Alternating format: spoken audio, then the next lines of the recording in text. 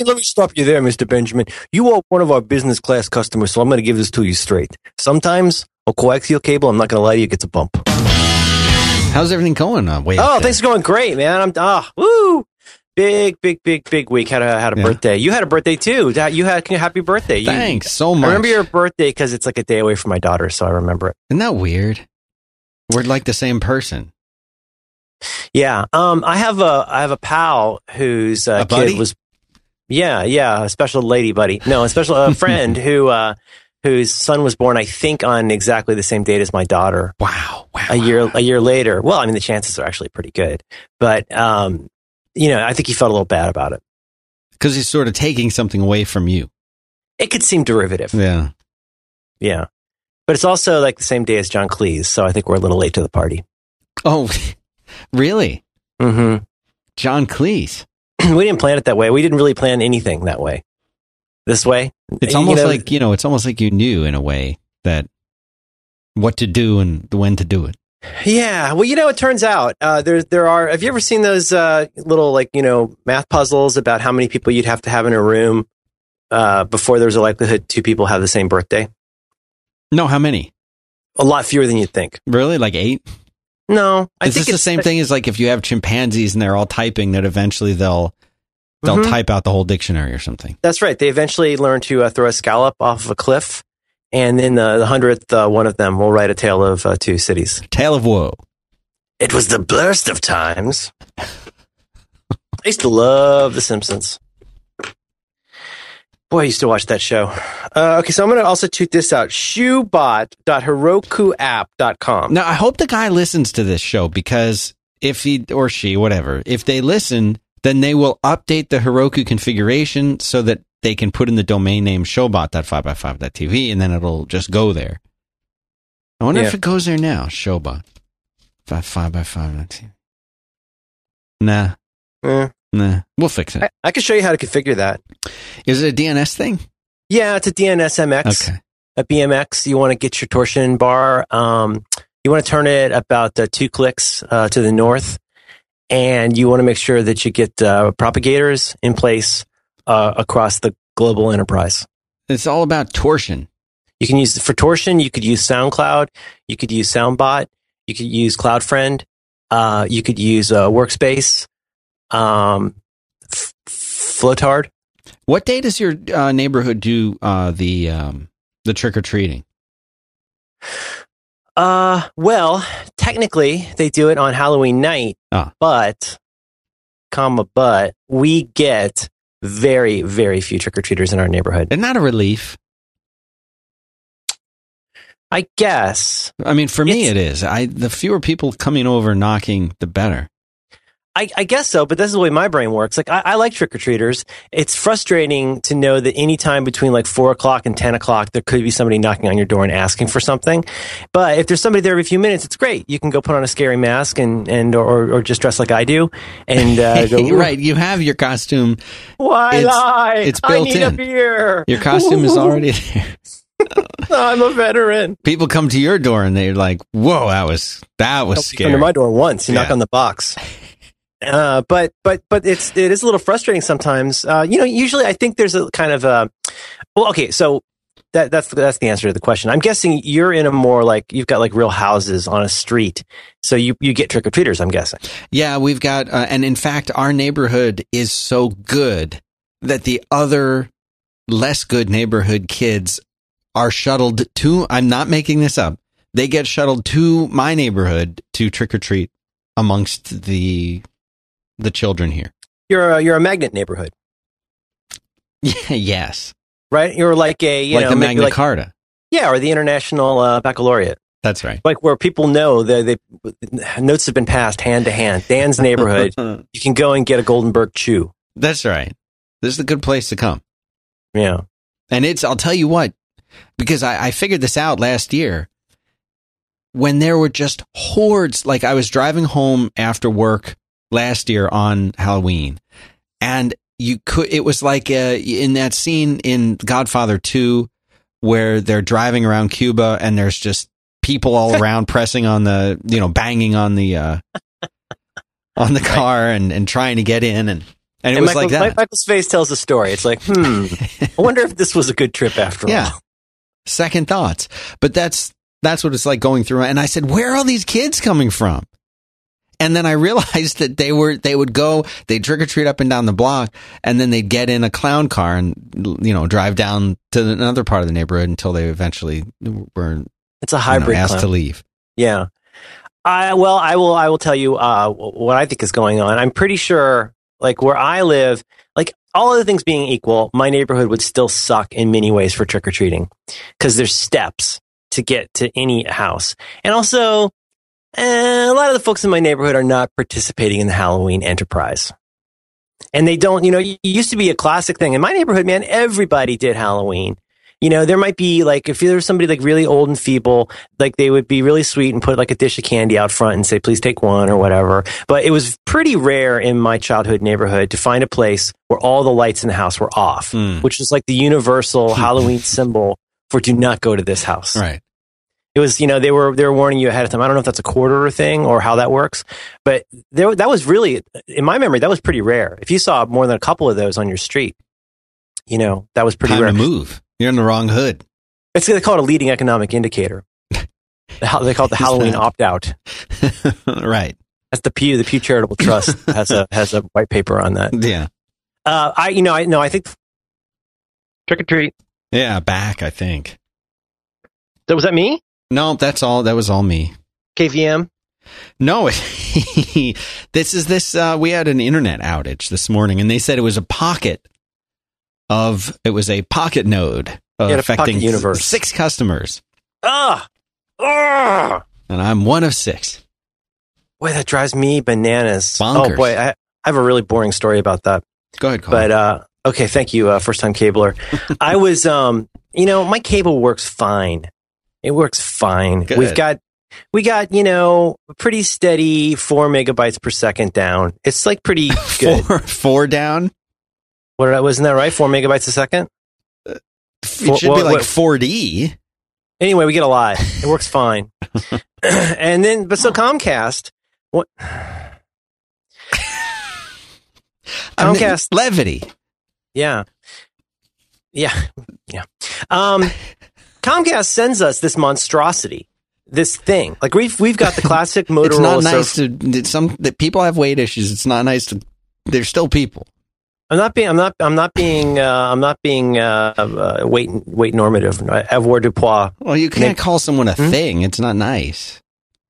Well, Rays, tic tac, tic tac. You know what I'm saying? Yeah. Ben Grimm didn't want to be like that. No. Should I continue? Yes. Doesn't matter. I'm sorry. Go ahead. It's not important. I don't want to hear it. Now I'm fascinated. No, it's really so this incredibly guy comes boring. to your house.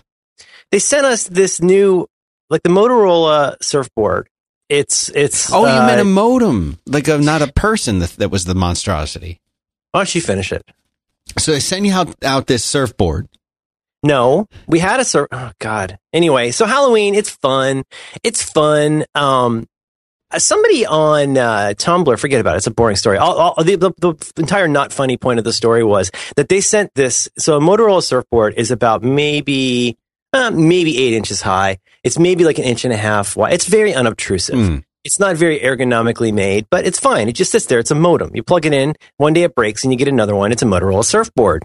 Dung, dung, dung. And so one day Comcast sends out this monstrosity. They send out this new cable modem. This has got to be the kind of thing they sent Marco. It's a lot like what they would send you for a cable box in the late 90s. We're like, what is this? This looks like a Mac LC. What is this thing? And so this thing, first of all, let me just get to the real grist of this. It would not fit into the credenza. It was too tall. And you had to put in, you ever have to put in something that's supposed to be tall ways sideways? That doesn't feel good.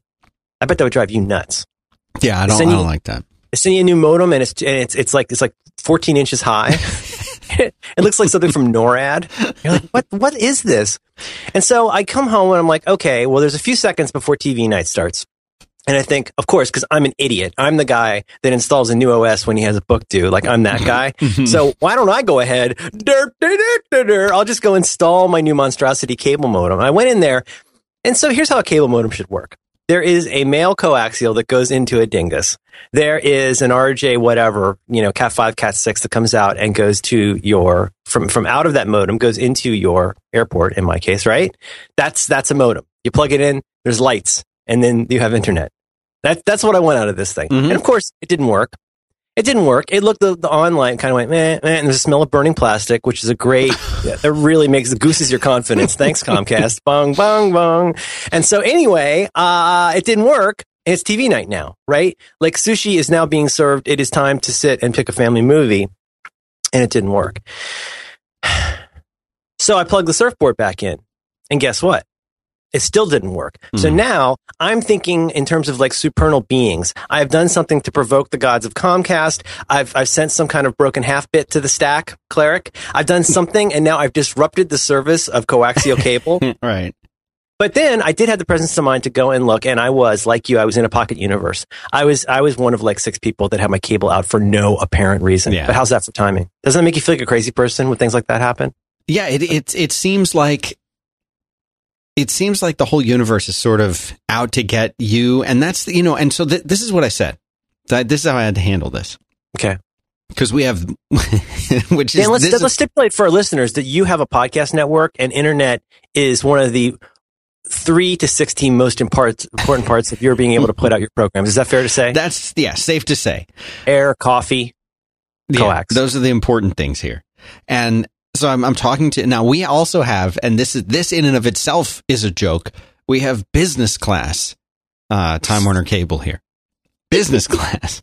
It's business not like, class. Which is different from the kind of business class we were talking about last week. Monster Cable. Yeah.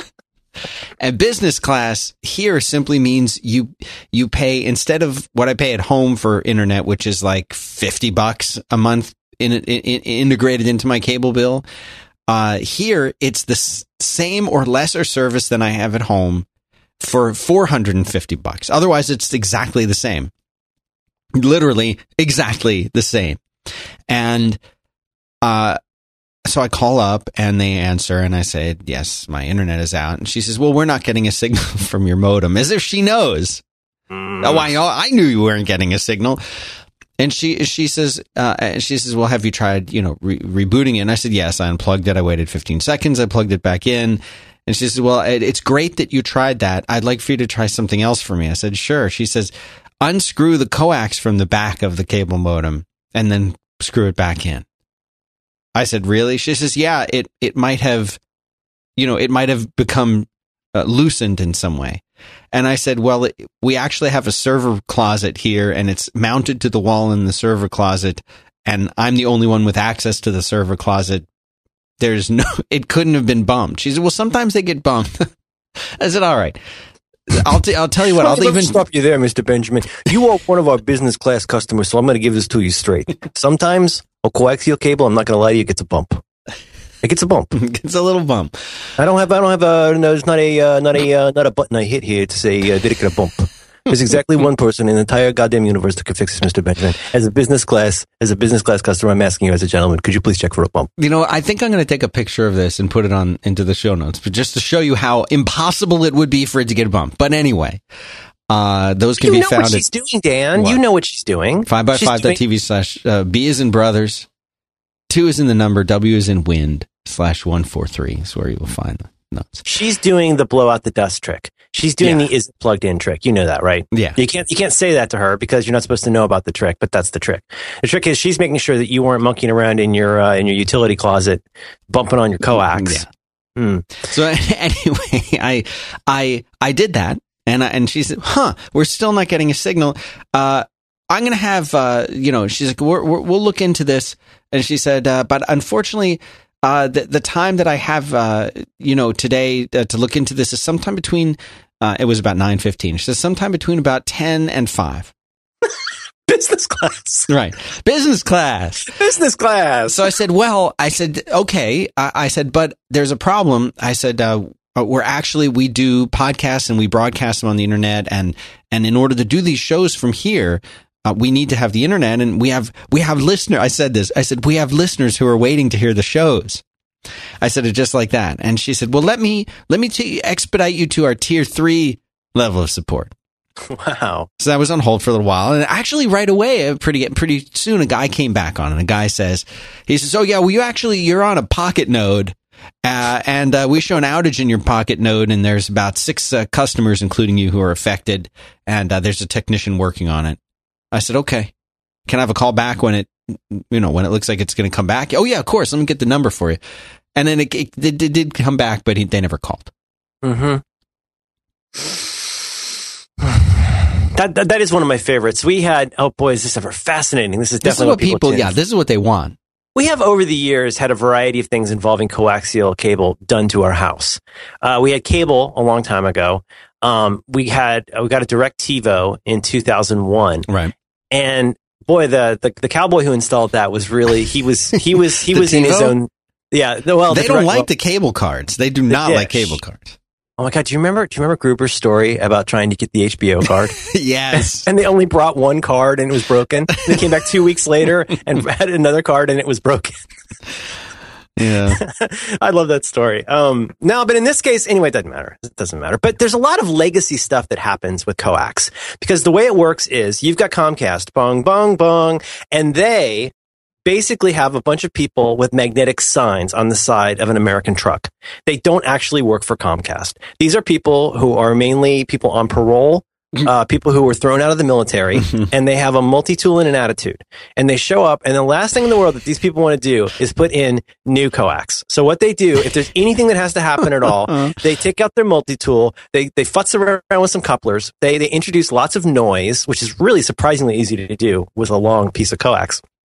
So, I mean, we had this weird, like, City of Rome system of coax, and we're like, our internet signal kept dropping.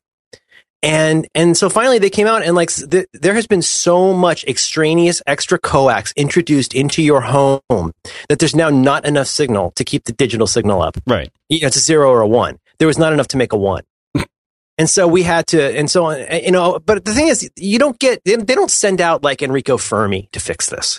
There isn't like somebody who comes out with a pince nez and goes, "I think I see the problem right here." Because he's obviously German. Yeah. He's a German Italian. He's an Axis physicist. But anyway, and so, but I have been in that situation on at least, I want to say almost half a dozen occasions where I'm on the phone with somebody who's asking me things like, "Am I using a Mac or a PC?" Which is still one of my favorite questions. Right. Because that matters. Absolutely. And they're not asking to tell you which browser to launch or anything.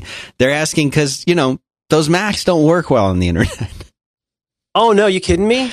They got all kinds of compatibility problems. Yeah. You know what the footprint is for supporting that kind of stuff on a coax network? You know what's even involved, Dan? Have you ever even looked into that?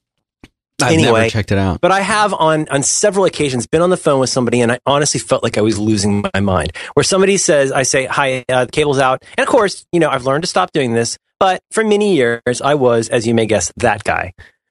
So are you using a Mac or PC? Listen, kid. I have been using computers every day since 1987. Yeah. Since before your parents even had that ill-advised relationship, I have been using computers.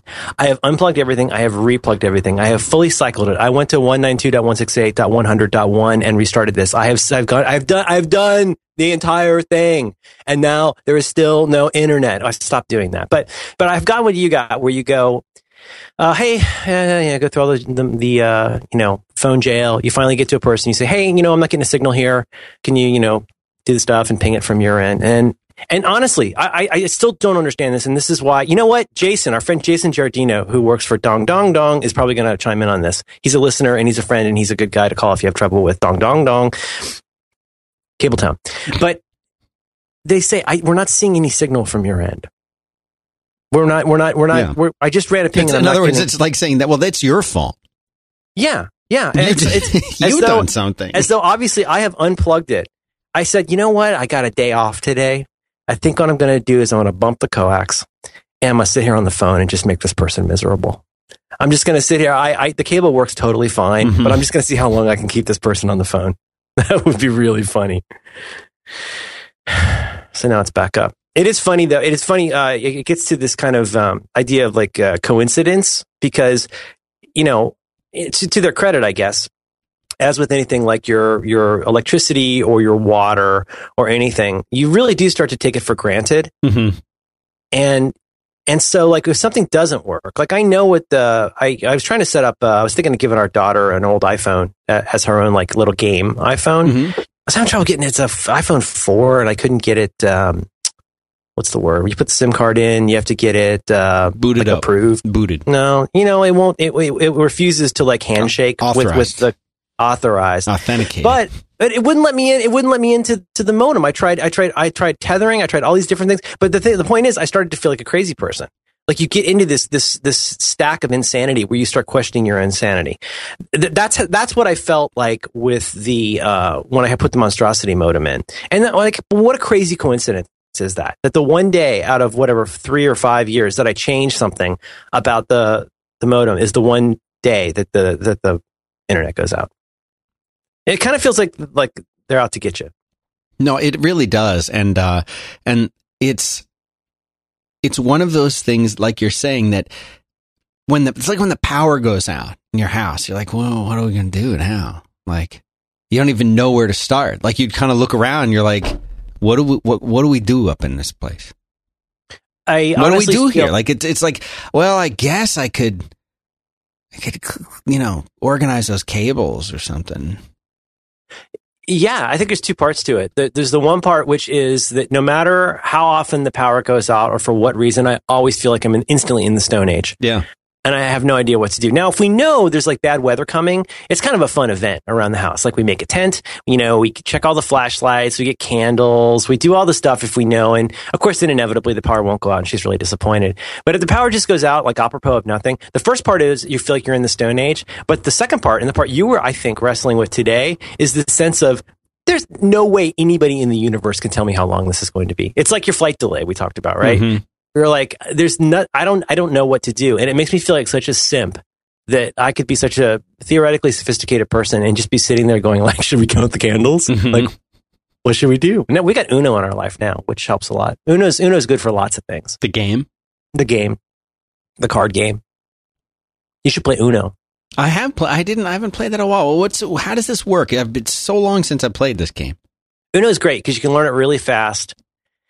And there is some skill to it. We also have speed. Is it one of the, where is it like you got to throw the card down fast and hit you get something? A clock? You hit a clock. Yeah. You castle. Yeah. No, it's a card game, and you got numbers and wild cards and skips and reverses, and little kids can pick it up pretty fast and get vicious. My daughter is vicious. I don't know, but it's a lot of fun. I don't think this is what people tune in for. What do we got? You got internet. You got coincidences. You got waiting. We got a lot of nice responses from the various travel discussions. People seem to enjoy that. I was happily surprised by that. It's kicked off something in me, so that now I've gone back into my slightly obsessive mode when it comes to packing now. And I went through and I've been starting to make new changes and optimizations to. Are you rethinking your workflow? Yeah, I mean, I'm rethinking a lot of things. Huh. I'd love to hear more about it. Well, so after our show, I went back and I reevaluated some of the things that I was doing, like that seat pocket. I'll never use that. I mean, forget that. But just some of the things that I was doing that I'd sort of taken for granted as being like, well, these are the best ways to do it. I've been looking at that, and I've been saying, like, for example, do you pack when you pack toiletries, aside from your special pills, mm-hmm. What do you take with you? What do you pack in your toiletry section? That's not, you don't have to get super personal about it. No, I'm happy to. In a carry-on bag scenario? Yeah, you've got, because people like us, we have the one carry-on bag, whether it's the one bag that you were describing or whether it's a rollerboard like I use or whatever. You're not checking a bag. You have this one thing. You're gone for 4 nights. 4 nights. You leave Monday, get back Friday. What is in your toiletry bag? I have one of those little clear bags like they give to kids in elementary school. So like, like a little clear 333 bag, whatever it's called, 331, whatever it's called. It's got like a little clear bag so you can see inside. Mhm. I've got a tiny shaving cream and a razor, toothbrush, tiny toothpaste, deodorant, hair stuff in a little canister, fancy toothpicks, and sometimes pill things like ibuprofen, but not usually. So I throw that all in that clear bag. I throw that in my backpack in the front section because I know I'm going to have to put it into the robot before it gets, that's a rookie mistake that even a lot of people still make is they forget and they pack their toiletries in the carry-on bag and then the guy yells at them because you can't, you got to take it out. Yeah. Is that still the case? That's still the case, right? It seems to be whenever I'm with women, I think have more of a problem with this now than men. I've never once been asked to take that toiletry bag out. But anytime that I go anywhere with a woman of any age or level of experience traveling, they always have to pull their cosmetics bag out. Well, it was the rule. It used to, again, I don't know how much, I guess stuff is already changing in the crazy world of TSA, but it used to be you had to have less than 3 ounces, no more than I think it was no more than 3 containers of 3 ounces, something like that. And it had to be in a like where they could see it. It had to be. It seems like there was a time when they wanted it in a clear bag. I could be remembering that wrong. No, they definitely did because they wanted to see, Merlin, they wanted to see your fluids. The stuff I like to pour into my shoe before I ignite it. Yeah, to mix it up. No, I think, so do you bring shampoo? No. Do you bring conditioner? No. Do you bring soap? Increasingly, yes. Because you think it's going to be in there, but you don't. You don't know. There's a place we stayed a few weeks ago, Dan. I have avoided telling you about it, but you don't know what you're facing. And there are small comforts, and sometimes I'll bring along something like a lovely bath gel or something because it's nice to take a. But no, that's all. And I've never had any problems with that. I'm really confused about what electronics are allowed to stay in the bag at this point. They can all be in everything. You don't have to take out your laptop anymore? Okay, so there's one situation where you don't have to take out your laptop, and that is there is some kind of TSA-approved bag where if your laptop is the only thing in the bag or it has a special way where you can flip the front open and they can scan it that way, then you don't have to take it out anymore. But this is can be a hit or miss kind of a thing. So it's my toiletry thing is pretty similar to yours. The one difference being, I also have floss in there. Oh, floss is good. You gotta have floss. I got fancy toothpicks. Oh, are those the kind that have like a little C shape at the end of them? The little and it has a little. I think this is pretty definitely what people tune in for. Mm-hmm. What are mine called? I don't have a fresh packet of them here. They're in a little, they're plastic in nature, and they're kind of a natural, like a whitish color, and they got a pointy end, and then they got a bristly end, and they're extremely satisfying. Oh, that thing. Yeah. That gets in there? You can get that in there? Close enough for hotel work. Okay. So that would be the only other thing. What's the hang up though? What have you? Are you worried that you're underpacking, overpacking? What's the hang up for you on the toiletries? No, I was putting in stuff that I felt like, in retrospect, like a Tide stick. I had that in there. Now that's gone. I was too many. I was packing for what if scenarios as opposed to you see. Well, what if I get a little stain? Totally I totally see. No. Now I see what you're saying. Yeah. Well, I would say you can generally err on the side of, with tiny things like that, you can err on the side of too much. I sometimes feel like I bring too much in terms of electronic dongles, but like if I'm doing a presentation, like I really do want to have, sometimes when I've been doing a lot in the past, I'll bring an extra remote and stuff like that. Yeah. But no, my problem was, like, I always think of that line from Seinfeld about, who are you, Diana Ross? Yeah. have to be prepared for the many moods of George. I that has been me historically. I am famously laughed at by many of my friends. Even like people now still laugh at me because I would bring 2 suitcases and one of them was just all like computer stuff. Like, I don't know what I think I'm going to do. I'm going to put on some kind of an IMAX movie at the Marriott. I don't know. But no, I think the thing is, what I learned, and this may be what you're saying, what I've learned is from experience is that I bring way too much of stuff I never even touch and way not enough of stuff that I could use twice as many of. So like I've learned, like t-shirts and socks, like it's okay, just bring a lot. Mm-hmm. Because when you run out of t-shirts, especially somewhere hot, it's if you go to Florida and you didn't bring enough like short sleeve shirts, you got to do laundry. Yeah, you're in trouble. Yeah. You're gonna be in big trouble. I'm intrigued. You know, All right, hold on. Here it is. Checkpoint friendly is the term I was looking for, and these are things called checkpoint friendly laptop bags. All right, and so here are the requirements for a bag that allows you to be checkpoint friendly. That means you don't have to take it out.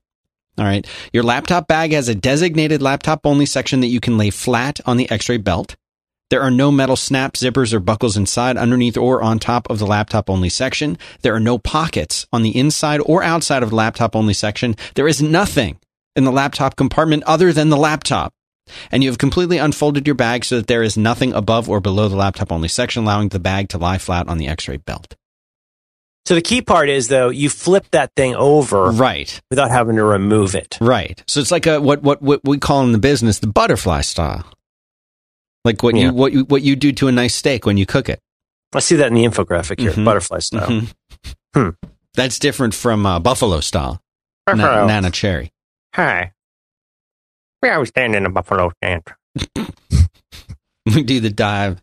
DJ. Every time we dance. Every time. Did you want to tell me about something you like? I would love to tell you about a little company called Shutterstock. Oh yeah. You're going to find at this little site. This is a brand new little site, shutterstock.com. A mere 28 million images. They've got stock photos, vectors, illustrations, and 1 million now video clips. So let's say you've got a project that you're working on. You need some really great imagery. You need some vector icons for a presentation you're working on. You need some iconography for your website. You need a cute little video to show to impress this client that you're trying to land. Whatever it is. Maybe you just have a website with a blog post and you want a cool background. Maybe you're Jim Dalrymple with the Loop magazine and you want a cool cover image. All of these things are available and more at Shutterstock.com. They're adding 20,000 images every single day, 12,000 videos each week. And it's very affordable. You get the high resolution version of all of these things for one price. And it's very easy to curate and share the pictures via light boxes. When I was sick, Merlin went and made a little light box of sick people. Sick children. You can do this on their free iPad app, which is a wonderful experience, or just use the website. And they even have 24-hour support during the week. If you have any troubles, if you have questions, if you need help, they're there to help you out. And there is a free browse account. You can do all this without paying for anything. This is at Shutterstock.com. And when you're ready to purchase something, could be something small, could be thousands of images, could be their subscription thing where you can download 25 images a day, every day. The code is back to work 1013. So back to work spelled out 1013. This is going to get you 25% off anything you put together over at Shutterstock. Thank you very much to Shutterstock.com for supporting 5x5 and back to work. You are so good. Been practicing that. Yeah, it shows. I got a topic for you. Okay. You ready? Yeah. You ready? Do it. Preparation. 84. 82. 82? Sorry. I'll get it next time. H? Preparing. I see. Preparing. You were making a hemorrhoid joke. Yes. Okay. No, so anyway, what I was saying, because this will segue or dovetail into this conversation of preparation, is that I was trying to think of not what I need, but what I might need. And I have since abandoned, and I've gone through different cycles of this, but I've even abandoned that little bit that I was doing. And I've also, here's the thing, 4 nights, Merlin, in a hotel room. What, can I get really personal with you? Yes. What do you sleep in when you're staying in a hotel? Because you know there could be a fire. Oh, what do I sleep in when I go to bed? Yeah, when you sleep in. I mean, foundation wear. Yeah, you wear a little t-shirt. And I don't bring jammies, and I'm not naked. Right. Yeah. So you got a t-shirt. Yeah. So what do you wear? Oh, like a Tyvek suit? T-shirt, boxers, Mm-hmm. So, I don't see you as a boxer guy. Only, what do you mean? I don't know. I see you as a man who's very proud of his body. I see you wearing something much more form-fitting, maybe even a little bit lurid. Lurid? No, not quite a T-back, like a Y-back. No, what are these things called? These are the things that are, so they're shaped, they're like boxers. Boxer briefs. In shape. But then they have, they're elastic. So that they're not all, you're not all loosey-goosey in there. You know what I'm saying? I do. I don't want to necessarily need to sleep in something that's quite that restrictive. So you could. So there's a looser. Anyway, listen here. That's not the point. Okay. The point is, how many of those do you bring? Are you a repeat sleeper? Do you repeat the? The T-shirt at least, or do you have to bring a different T-shirt for every night? You know, it varies heavily by personal style. Here's all I can tell you about myself, and this can lead you to tell me about yourself. But I know with myself, I wear very much, let's just say for the sake of argument, almost the same thing every day. And I'm certainly not above wearing pants for 3 weeks in a row. I rotate them. But the thing is, I go into that situation thinking about this fantastic idea of myself as somebody who goes, I would calculate the number of days that I am there. I will bring one pair of pants for each day plus one. And it's like, I don't need that many pants. That's crazy. I haven't worn that many pants in the last month, let alone in like 2 or 3 days. Yeah. Have a backup pair in case you get like a stain or something. But I mean, that's my problem is like a basic, and I don't want to get to the topic too quickly, but I think there's a difference between, well, no, I mean, I think part of preparation is that preparation comes partly from a place of at least unknown and probably anxiety to some extent. Definitely. Because you don't know exactly what you're getting into. In the case of us talking about our toiletries, I'll tell you, man, I've been to lots of places. Like, I'm a Marriott man, and I've been to lots of Marriotts where like they give me everything I could want in a toiletries bag and like a nicer version. Like there's a razor there. They'll give you a razor. Usually not a great razor, but you absolutely can't count on that. Or in the case of like going to like this really cheap place we ended up, oh my God, don't ask, a few weeks ago, like the soap in the room was so weird. I didn't even want to use the soap. Like just even like wash my hands. It was like that soap from when we were kids, you know, and it would be like in a bus station in individual packets in like like really, really weird. But I guess what I'm trying to say is that like to get sensible about preparation and including packing is that you have to find some way to like not prepare just for anxiety, but to prepare for reality. Because reality is actually weirdly more likely to happen than anxiety. And of course, the trick ending, there's no way to avoid the anxiety producing situation you're likely to run into. Yeah. Most of which anxiety situations will not be well served by you having a 200-pound bag to now carry around. Mm-hmm. If you find out your hotel room got given away, having like 7 days worth of toiletries is just more stuff to carry around to a place where you don't have a room yet. Do you know what I mean? I mean, there are consequences to bringing everything in the world, and it still doesn't really make your anxiety go away. No. In your case, I would say, like, it sounds like you're traveling more and you're getting a rhythm for this. I just feel like whenever I go somewhere hot, bring lots of shirts. You know, I don't think I need 7 pairs of jammies or anything like that. But again, for me, the really silly stuff, like I said a couple episodes ago, bringing a cup, like a big cup for a big glass of water. That gives me a lot of comfort in a hotel room because it drives me crazy. I drink a lot of water. And to have to like go through those little like shot glasses they give you in the room, which I'm already kind of a little sketchy about to begin with. I don't know the answer, but it sounds like you are crossing a certain river Styx here, where you're trying to figure out how to get better at this, reduce some of the stress, but also still be comfortable and prepared. Yeah, you want to know It has to do with trying to find that balance between what you're fairly sure will happen and what you're scared or anxious about maybe happening. There's that balance. There's a fine line. And I think I was walking, even though I was a pretty minimalist. I mean, I could do 5 nights in a 20-inch rollerboard. Easy. But now I feel like I need to consolidate more. I need to get rid of everything. Yeah. And start with what's the minimum that I can do and still maintain, a certain standard of living that I'm accustomed to. Uh-huh. Well, And I'm there. I think I'm there. Okay, well, can I jump in? Yeah, let's jump in about preparation. Let's do it. Well, but it's still related to this. Here's one thing I'm going to say, and this maybe will get us out of the event, our long travel arc. But I think whenever you're going to travel somewhere, when I was traveling a lot, I got pretty good at this. Not super great at this, but as the words come out of my mouth, it sounds so silly. But like, do some research on where you're staying, and find out stuff like. Find out what it would cost to get dry cleaning or laundry done. The answer is it's going to be really expensive, but that's really good to know. Stuff like, again, find out like where the closest kinds, if there's food that you like. In your case, you want to avoid glutens, find out certain places that might be nearby that you can get delivery or go pick up food. All that stuff. It sounds so goofy.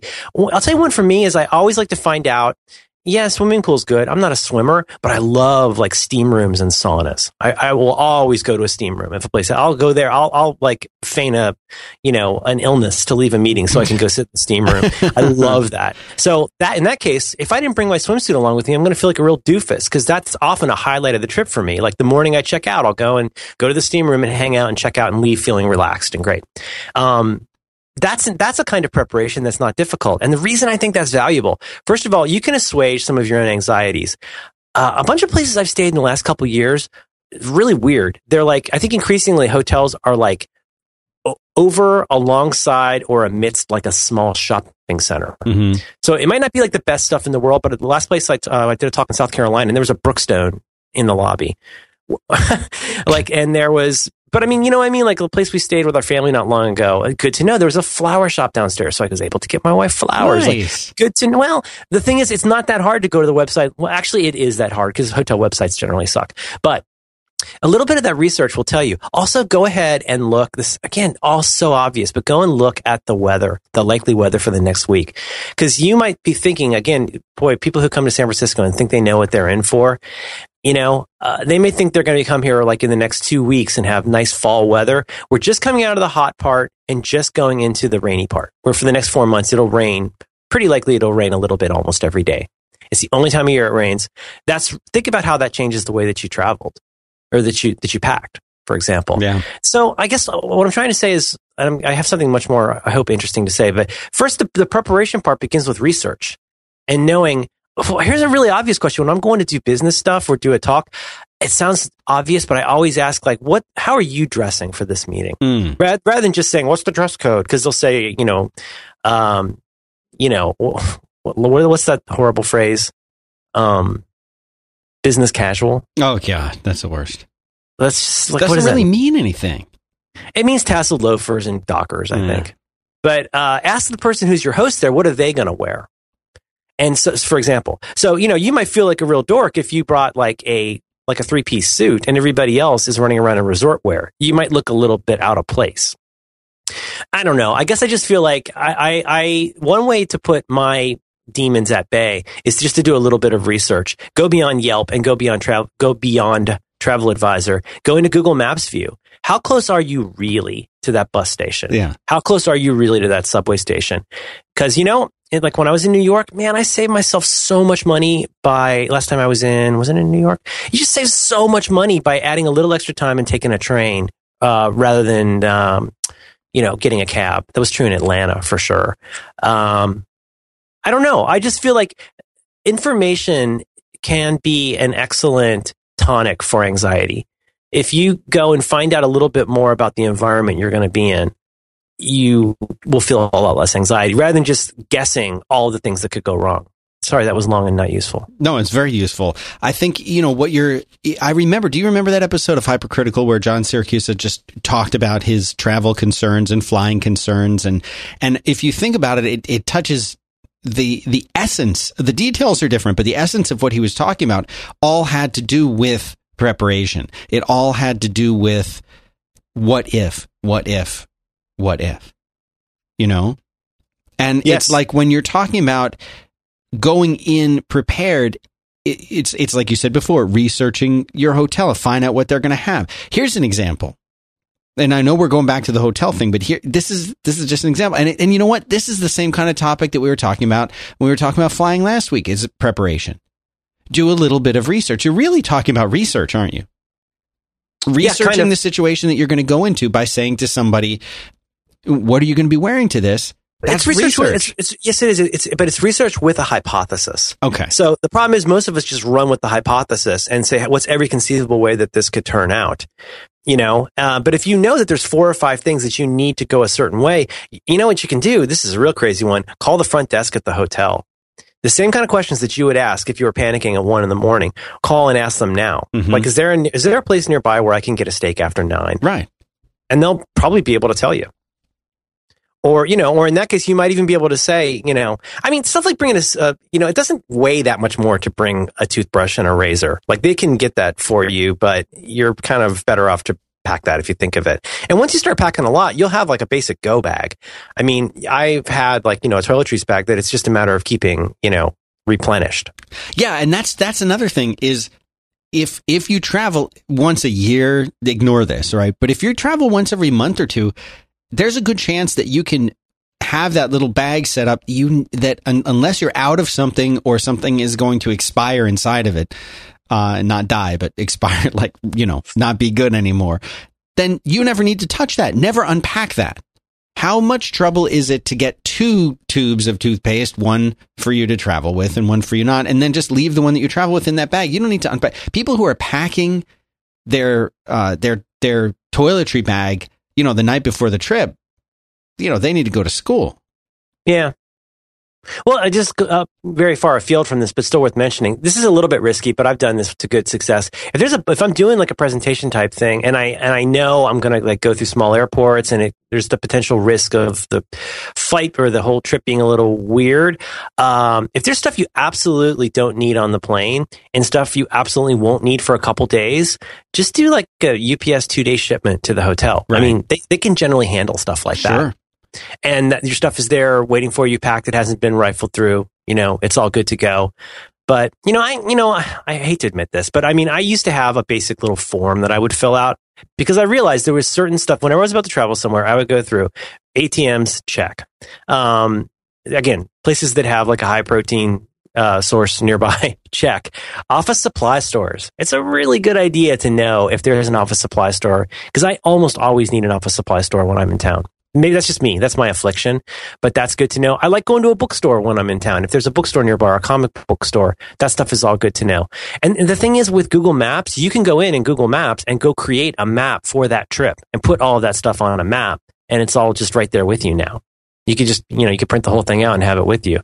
But, there's been times when it's like a Wednesday at I'm flying out that day maybe, and it's Wednesday at 9 something, and I'm thinking, I wonder if there's a comic book store. And it's like, if I had thought ahead a little bit, I would have been able to go and have a nice leisurely trip there.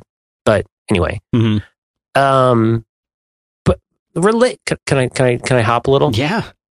Well, here's where I think this applies partly to work stuff, because one reason I would travel often was to go and do presentations and, talks, if you like. And that to me is one where the idea of how you prepare is a very interesting idea that's always evolving to me. I mean, in the best, for most people who do the same talk over and over, you get really good at it. You have a fallback plan.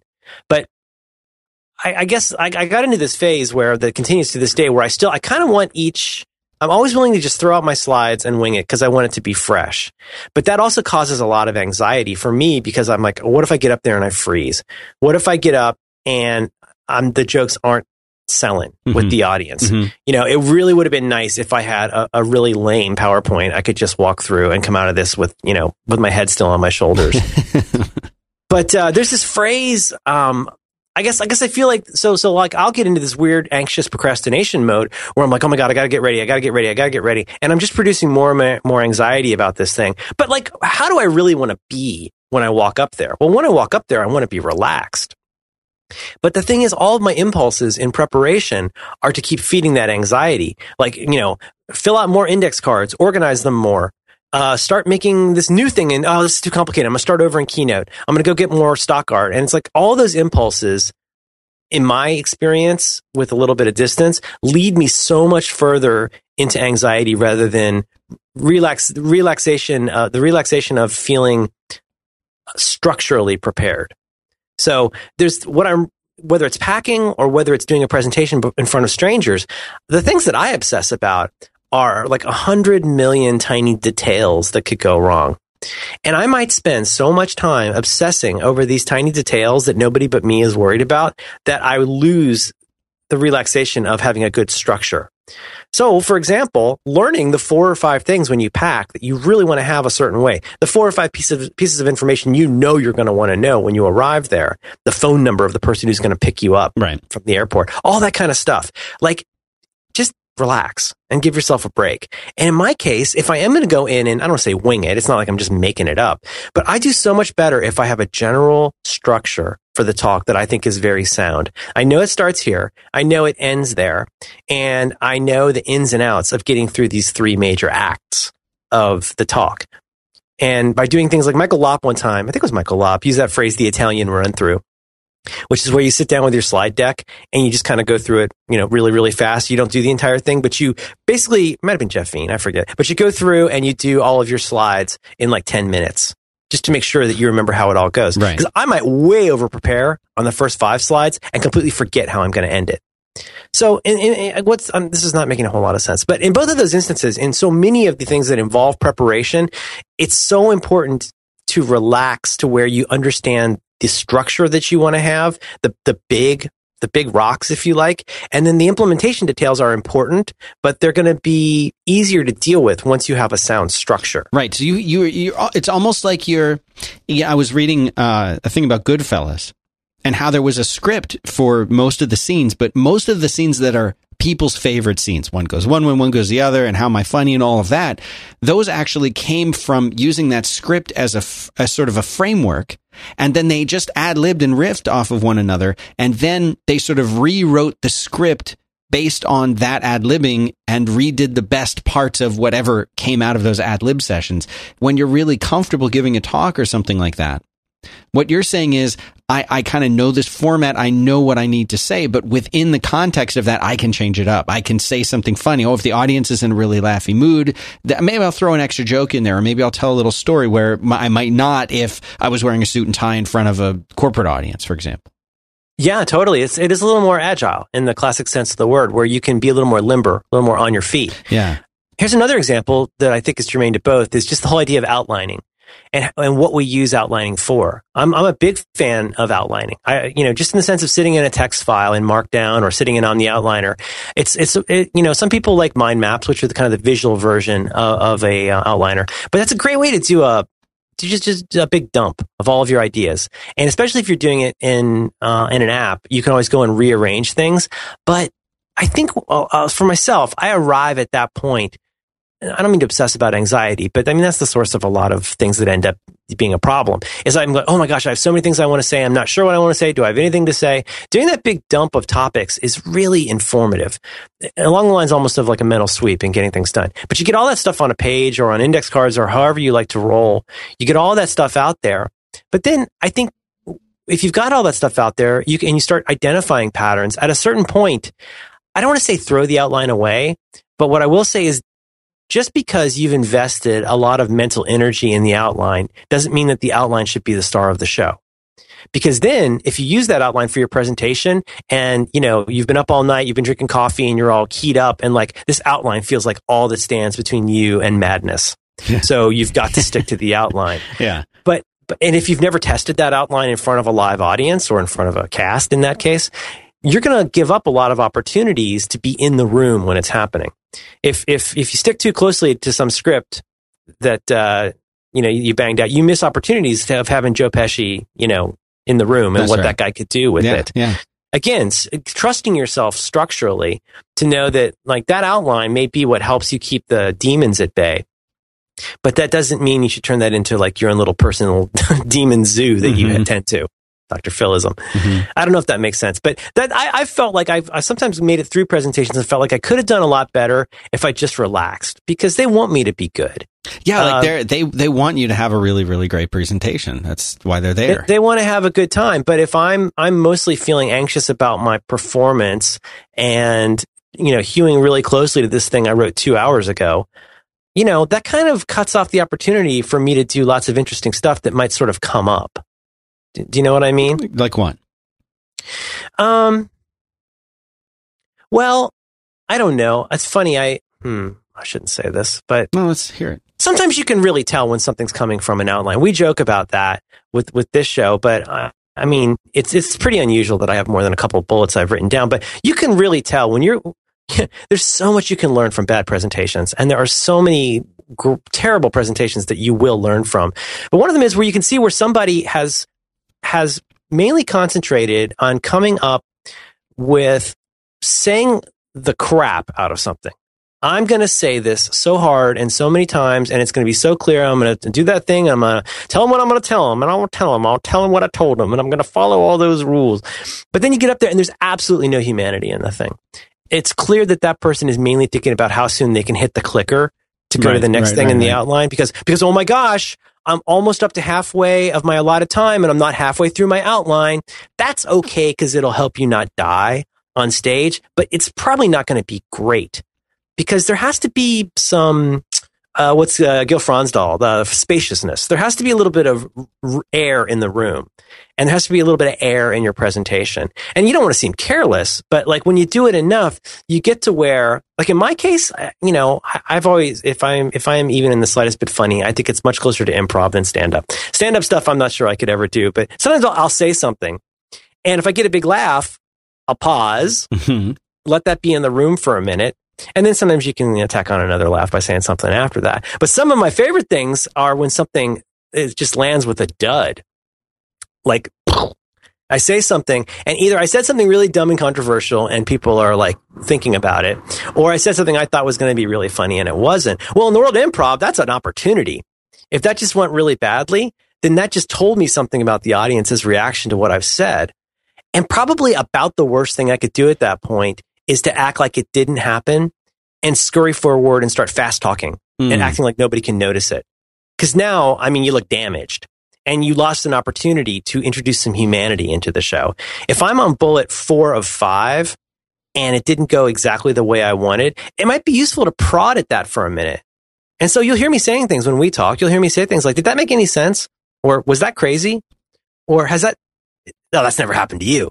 Something like that. Right. So if I say to somebody, your job is extremely important and you make 6 figures a year, but if your phone rang right now, you'd pick that up because that could be more important than anything else you're doing. Cricket. No, but not you. That's never happened to you. Right. Because all your calls are important. You got a special add-on through Verizon to make sure that nothing unimportant ever happens on your phone, right? But now when I make that joke, I had the dud, but I follow up with that because I think that's a true thing. And the people who also think that's a true thing might start kind of quietly chuckling along. Well, that's a certain kind of preparation too. That's the preparation of doing that stuff for 5 or more years and getting to where, you can kind of listen for what's happening in the room. I don't know. I guess I just feel like sometimes our tools, whether that's a suitcase or an outline, can become our enemy or our adversary, not enemy, adversary, because, we end up fighting it. When I had that Red Ox bag that I paid all that money for that, I finally gave it to John Roderick. I was like, here, you take this. It was really expensive. I was like, you'll use this more than I would. He's like, okay. Because I had the perfectly packed, according to like these books you can buy on packing, I had perfectly packed the perfect one bag, and it was hell. I felt like my shoulder was falling off. I was uncomfortable. It was too big to put under the seat in front of me and too small to get any respect in the overhead rack. So I really felt like a man without a flag. Right. And I realized that wasn't right for me. Well, I could spend the next 5 years figuring out how to really, really pack that bag, but it wouldn't necessarily make me happy. I should learn structurally from that. What I've learned structurally is that, if I'm going to go somewhere for 5 days, I'm going to bring a bag I'll check. I'm not going to put any family heirlooms in it, but it's so much more relaxing if, again, it's this ridiculous, when we talk about travel, it's just this ridiculous calculus of like, what time will my flight leave? What time will it arrive? If somebody's picking me up with the last gig I did in South Carolina, somebody picked me up at the airport at like 9:30. Well, I didn't want to check a bag. I had to know ahead when I was going to land, because if that bag's not there at 9:30, that person's going to be tapping their foot. If it doesn't show up and I've got to be somewhere at 11 the next morning, I'm going to be screwed. But, once you do all that long enough, you can take 2 giant steps back and like know which parts are really important and which parts to obsess over and which parts to stay relaxed about. And so when I arrive there and I get there and it's 11 the next day and I got to show up and try to be the funny, smart guy, I'm going to do so much better if I've done a couple things that would be easy to forget. So I could sit there all night obsessing over this new paradigm, this new, as John would say, thought technology. I got this new thought technology about productivity. I'm going to spring on everybody, and I'm going to sit here and drink coffee until I figure it out. What's better off is to go to bed at a decent time, get some sleep, get up the next morning, and go to breakfast to meet some of the people that you're going to talk to. Because I learned so much about what I should say talking to the people in my audience before I talk to them than I could ever come up with sitting there and watching Duck Dynasty in the hotel room. That is a little bit outside the box. Yeah. Because my brain, my lizard brain, my outline anxiety lizard brain is saying, no, idiot, sit here, Barton, you dummy, sit here and work more with the outline. And the outline is just an anxiety sink. It's not anything that's going to give those people a better show. I'm lost. I don't know what this has to do with your suitcase. I just know that like it's easy to feed yourself an anxious obsession over the thing that's not actually going to help. But you don't want to, Dan, you don't want to show up in this disgusting hotel room and suddenly realize that if you had picked up one object and put it in your bag, you'd be kicking yourself thinking, if I didn't bring this one object that I should have thought to bring, and now you're going to be in this disgusting hotel room and mad at yourself, right? Yeah. Well, and this is the other thing. I remember somebody that she used to work for, this is in Florida, and she used to work for like a home insurance company. And as you know, there are all kinds of stupid storms in Florida, from hurricanes to just damaging winds. And she would go on something called Storm. She'd be saying, "Oh, I'm going on Storm." And what this meant is, that's what Black Panther does. That's right. And she would, that's his power. Give it a minute. She would go and so like a hurricane would come through, and then after the hurricane would go through, she would be assigned to that area and spend the following weeks doing insurance adjusting, visiting people who had claims about damages to their house and saying, "Oh, look at this," and whatever. And she would file all of that, and she could be gone for a month at a time. And so she had to get really good at packing stuff. And one of the things that she was giving me advice, she's like, hotels, and we already talked about this, but she's like, hotels have X, Y, and Z. If you go somewhere and they don't have it, like, you can buy it. You're not going to the Sahara. You can go to a store. If you forget that cable, yeah, you may have to spend $20 at the Apple store for it, but like, they'll probably sell it. There's so many things that you can do, but you're talking more about the interpersonal kind of stuff. You're talking about giving talks and things like that. And I think that your advice to like spend time with those people instead of, people always seem to isolate themselves I'm not saying if they go to like a WWDC where it's very social, but like on a business trip, people are often like, they go at the end of the day, they go into the hotel room and they'll spend 4 or 5 hours in the hotel room, or they'll spend 3 hours before the presentation or the talk or the meeting. That's my inclination for sure. Why do you think that is? Is it because you need to sort of, to recharge? Is it, what's the thinking? Everything. It's all those things. It's, part of it is just comfort and fear. Like, I just feel like I want to go I don't know why I keep thinking about this. I have to mention, Mark Maron has a new, I think pretty new comedy special, on Netflix called Thinky Pain. And it's got a lot about Thinky Pain by Mark Maron, the podcast guy, funny guy. And he talks a lot about this hotel room stuff in there. That's why some of it's on my mind, as well as you talking about it. Yeah. But, that's for me, I get in there and I don't know. He makes the joke about like, at some point you're in a hotel room, your first thought is, you know what? I should just kill myself. Like, well, instead I'll just do what men do. So this is why you introduce autoerotic asphyxiation, so you can have both. That's right. Anyway, cut all that out. But being in a hotel room, it's so alien. It's so lonely in a lot of ways. And if that loneliness is coupled with anxiety about how it's going to go tomorrow, and am I going to make my flight and all that kind of stuff, that's my natural way of being, unless I do something about it. But you should maybe tell me about something you like, and then can I make a couple suggestions? I would love that. So the second thing I like is really everything that Smile makes, specifically something new that they're working on over there. These are our friends, Jean Gray McDonald and friends. If you need to do anything with PDF, the software that you probably should be looking at is PDF Pen. Mm-hmm. You can do simple things like adding a signature. that's something you would want to do, right? But you can also do a lot more. You can make changes to text and images. You can correct typos. You can fill out forms. It's just the beginning. If you have a scanned document, PDF Pen includes OCR, so you can convert it into actual text. Then you can search it, you can copy it, you can correct it. I told you in the past how I did this with a ridiculous, scanned image of a menu on a restaurant that we were looking to see if it was gluten-free, if it was going to be paleo compatible, right? So this menu isn't a regular PDF file. It was like a PDF of a photo of their menu. But I opened it up in PDF Pen and I ran the OCR on it, and because it was like a 5-page menu, and it became searchable, became really text. Now that's a silly example of it, but you can do that with any kind of document, anything that you get. You want to remove information, like pull out a social security number or a tax ID number from a PDF before you share it. You can do that. You can do redaction. You can keep stuff private. Now they have PDF Pen 6. This is out now, and it's easier to use than ever.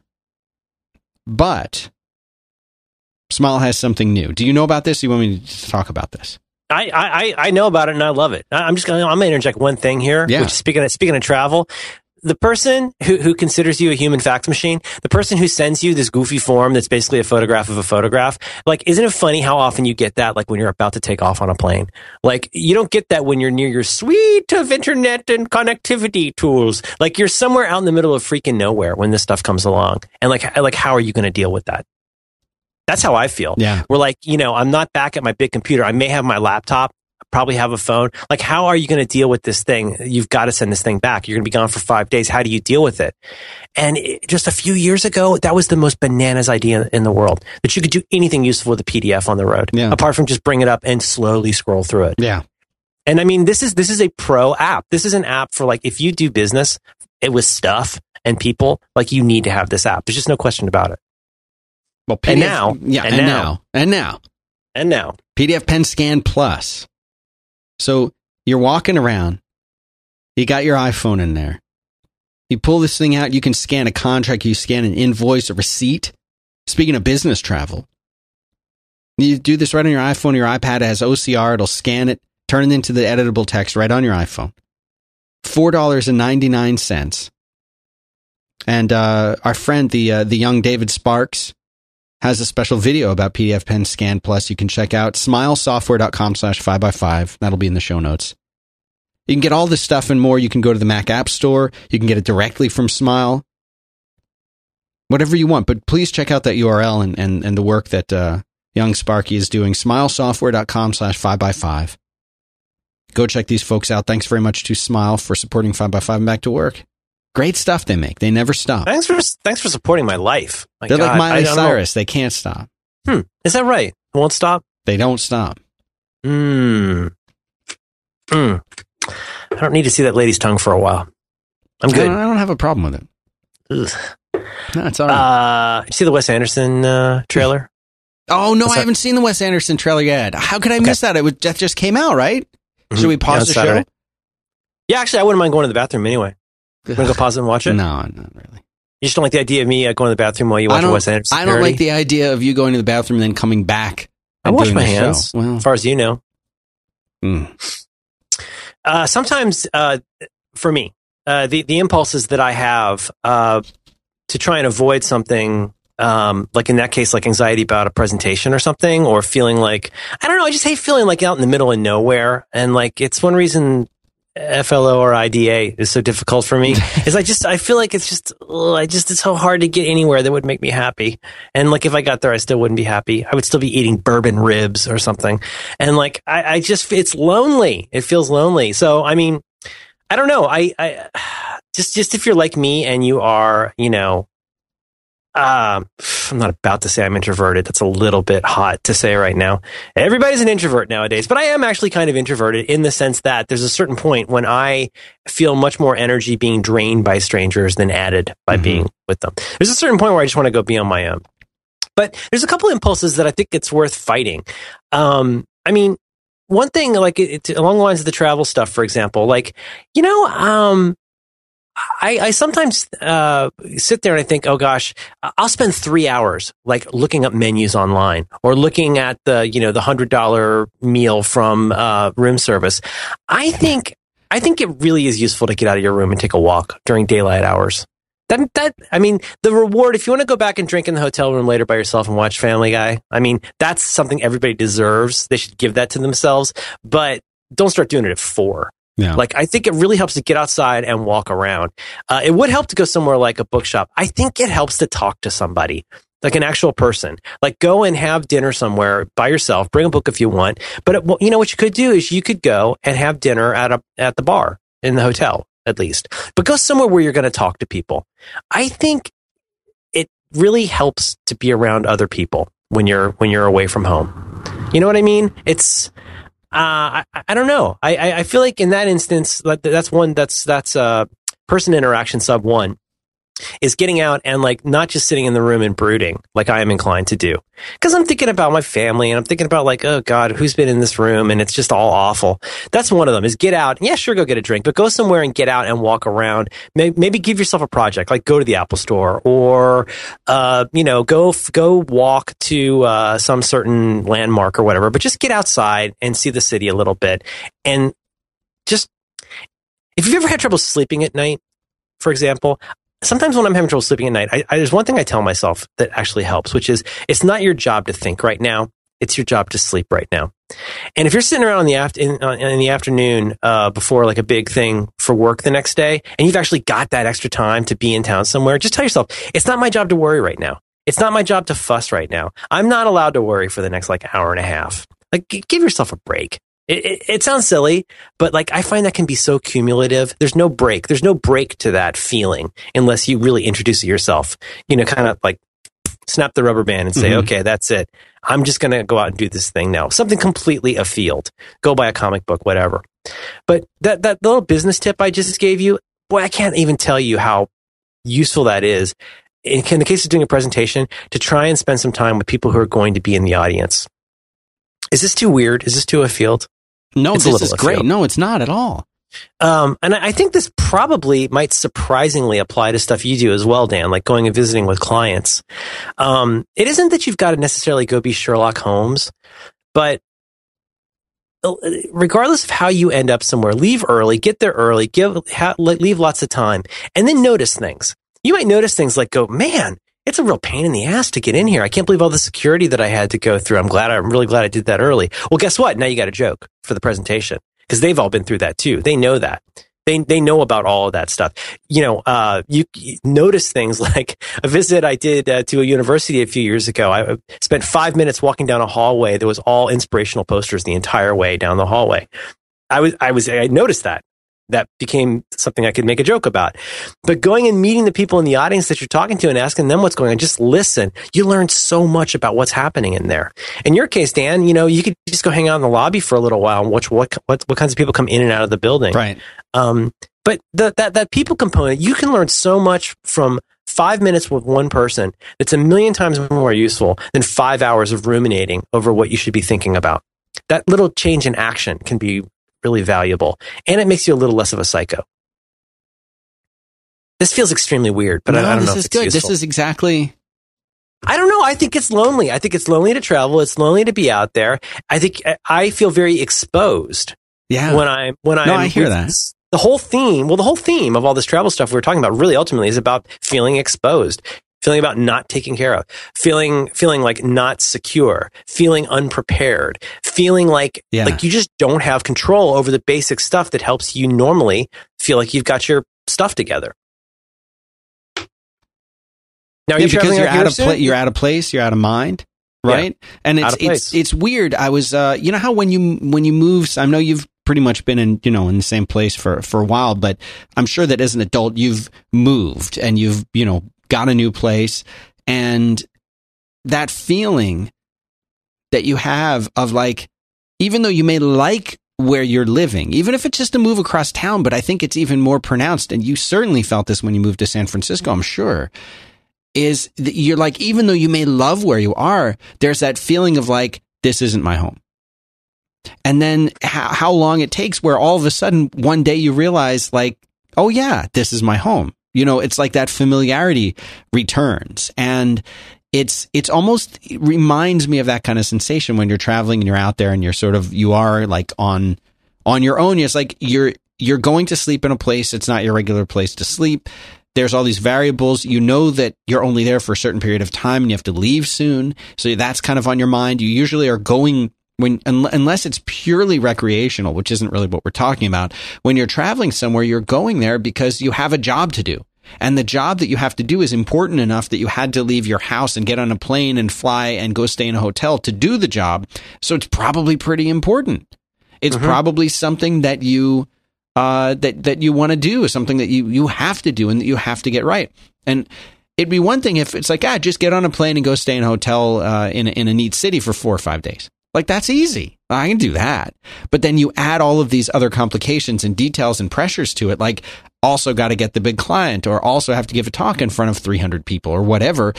Then it becomes a whole different experience, combined with the fact that you're now in a stranger in a strange land and that you're on your own, and that the usual things that we tend to take for granted that make us feel comfortable, like, driving the car that you're comfortable driving and not that piece of crap rental. In a city that you're comfortable with. Yeah, in a city you're comfortable with. All of these things, it changes everything.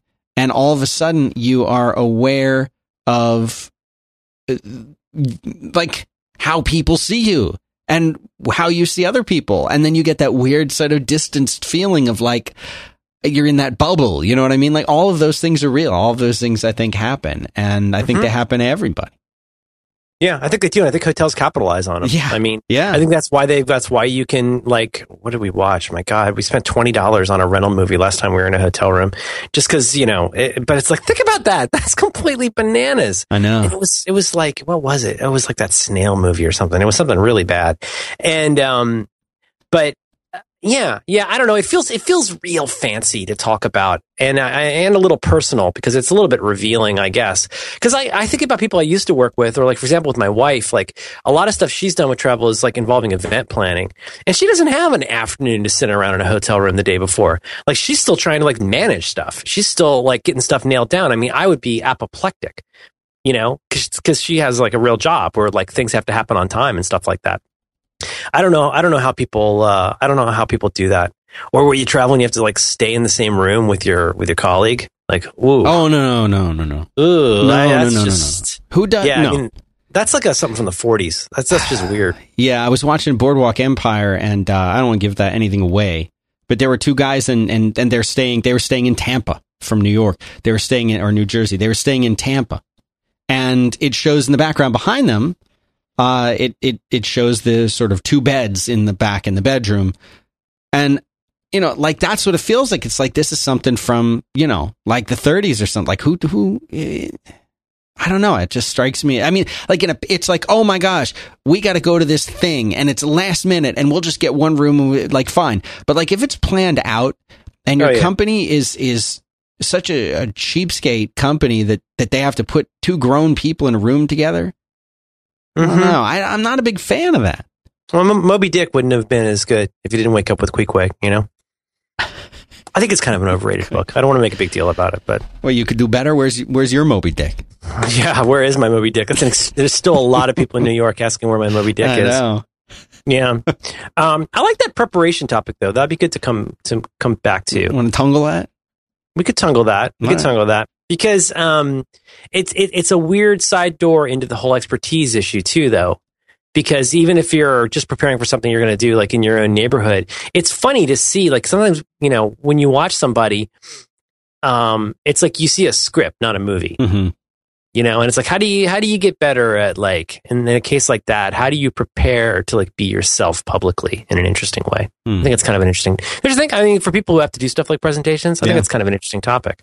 How do you like go from merely being a palatable anonymous person, to somebody with a little bit of flavor without looking like a big douche? Yeah.